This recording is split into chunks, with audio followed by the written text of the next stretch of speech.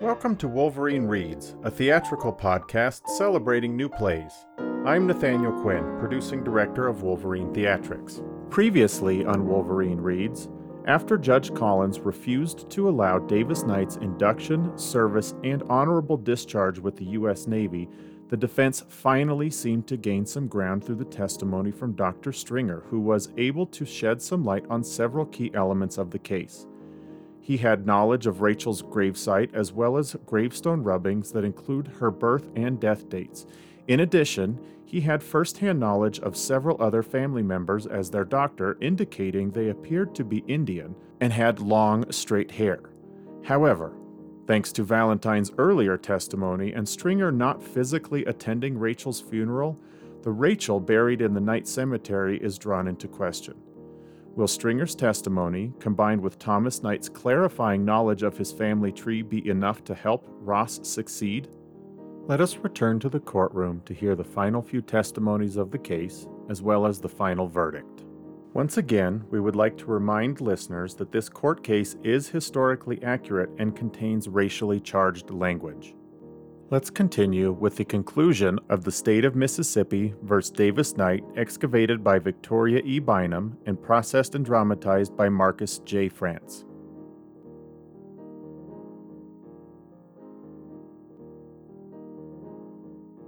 The defense calls Ella Knight.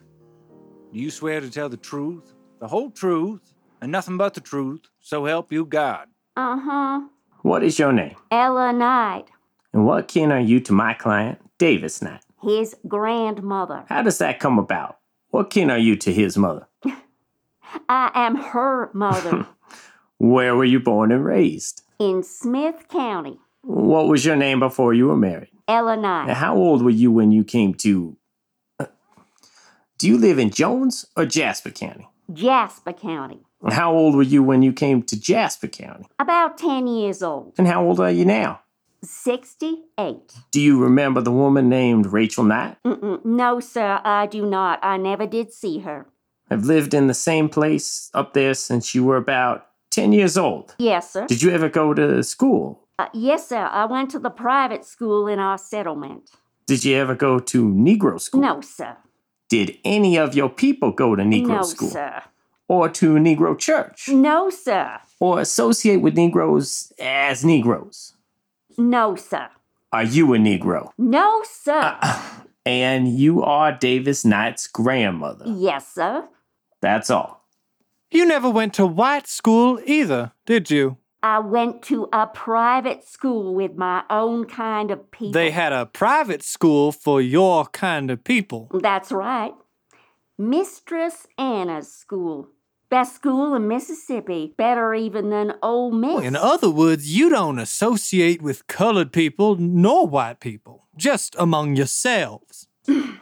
Our own selves. You have your own church and your own school, and you've never attended a white school nor a Negro school or a Negro church. No, sir. Never have. You live in Smith County? Yes, sir. Who is your husband? Henry Knight was my first husband. Huh. Henry Knight was my first husband. Your first husband? You were all divorced? Yes, sir. And you were married again? Yes, sir, to Jeff Knight. Then you were married to Otho's father? Yes, sir. Uh-huh. Well, Otho and Fanny were sisters? No, Jeff and Fanny were sisters. No, that's what I meant to say. Jeff and Fanny were brother and sister. Yes, And sir. you divorced your husband, or he divorced you, then you married your husband's... Uncle? Married your husband's uncle, Yes, sir. Jeff Knight. So you knew him? Yes, sir. From the time I was 10 years old when we moved to Jasper County, I knew him right on. I lived within a quarter mile of him right on out. I married him in 1917, and he died in 1932. Did Dr. Stringer visit your home professionally? Yes, sir. Did you keep Negro servants? No, sir. You did your work yourself? Yes, sir. Never hired Negro servants to do your housework? No, sir. That's all. Do you remember the occasion when Arthur Knight's mother died? Yes, sir. Were you there? Yes, sir. What doctors attended her the day she died? Dr. Stringer. Do you remember who all was there that day? Well, yes, sir. Arthur was there, and her sister, Jeff's wife's sister, Corey, and his daughter, and Dr. Stringer, and Dr. Williamson of So-So.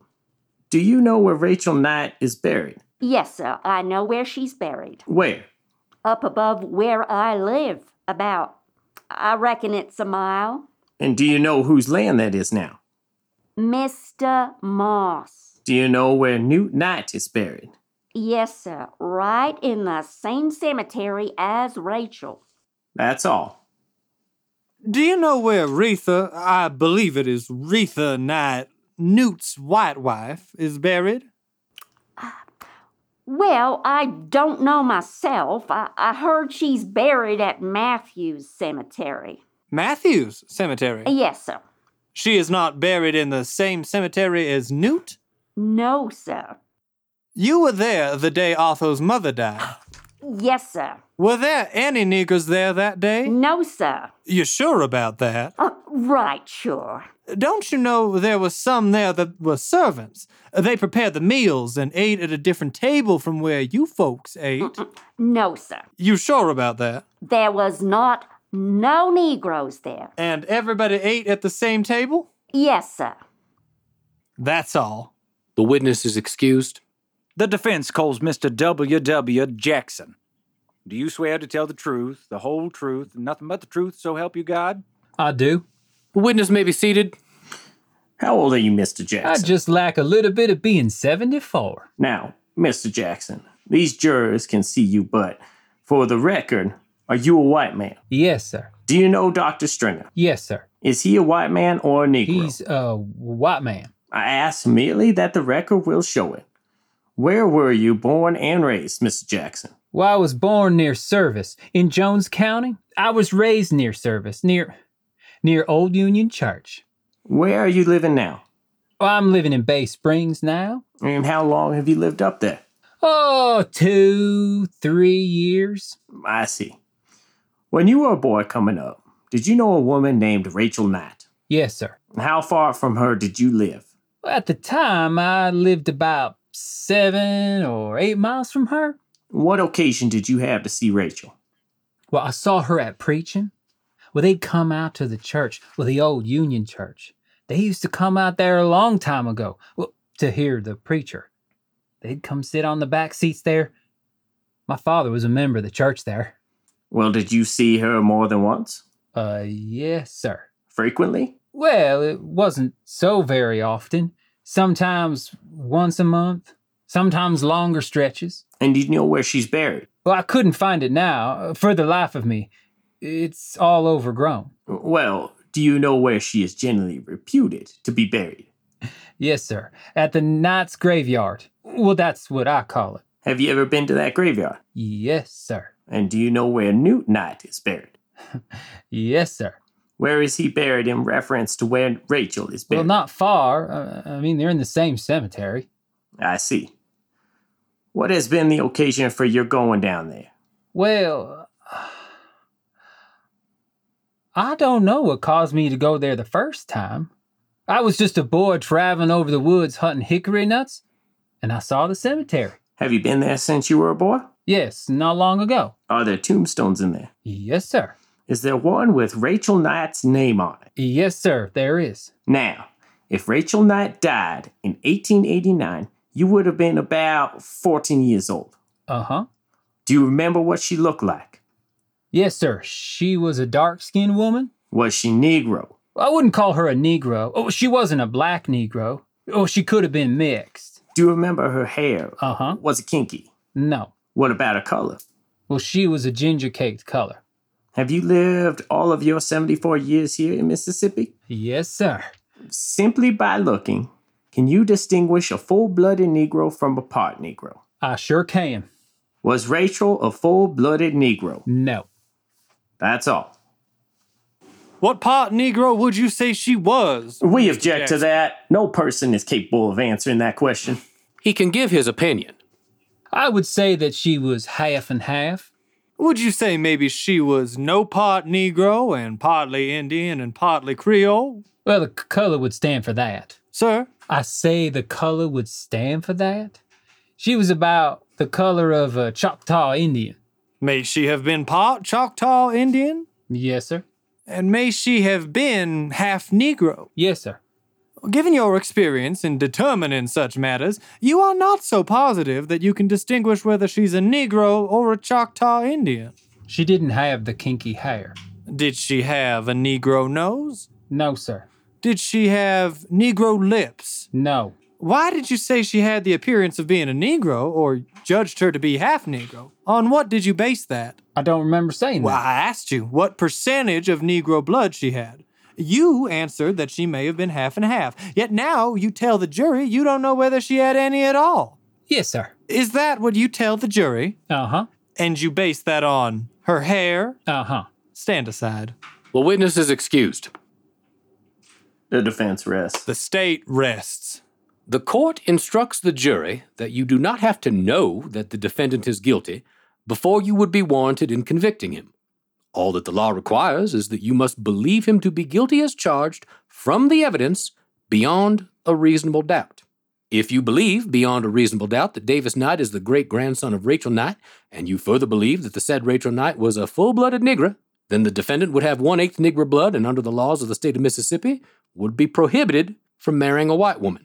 Even though you may believe that the defendant is part Negro or that has some Negro blood, unless the evidence convinces you to a moral certainty that he is at least 1/8 Negro, then your verdict will be not guilty. If you believe that Davis Knight, being a Negro or mulatto male person with 1/8 or more Negro blood, did on or about April the 18th, 1946, willfully, feloniously, and unlawfully marry Junie Lee Spradley, a white female person, then it is your sworn duty to find the defendant is a Negro, descended directly from pure South African antecedents, then you will find him not guilty.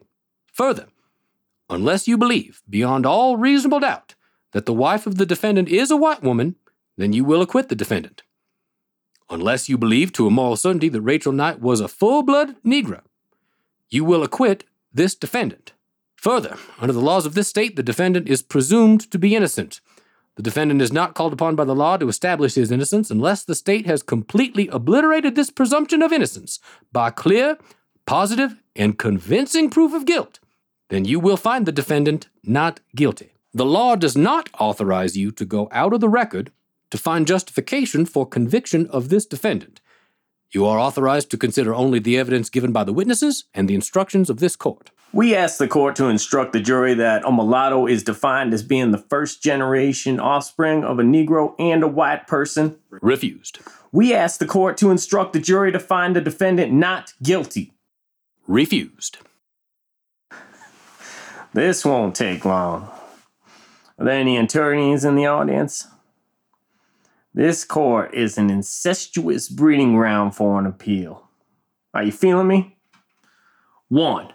The court erred in overruling the demurrer to the indictment. 2. The verdict is contrary to the evidence. 3. The verdict is against the overwhelming weight of the evidence. And 4. The court erred in refusing the peremptory instruction requested by the defendant. And 5. The court erred in refusing each and every instruction requested by the defendant. 6. The court erred in granting each and every instruction granted by the state.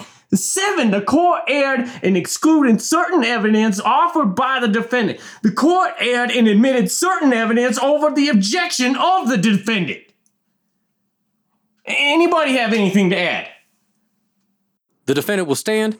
How does the jury find the defendant? We, the jury, find the defendant guilty as charged. A jury of good and lawful men composed of A.I. Welch and 11 others, regularly impaneled and sworn, render a verdict of guilty.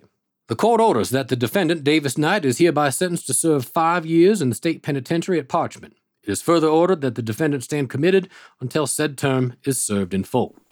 The defendant moves the court to set aside the verdict of the jury and the judgment thereon and grant him a new trial for an additional reason that the statute under which the defendant was tried and convicted is unconstitutional. Overruled.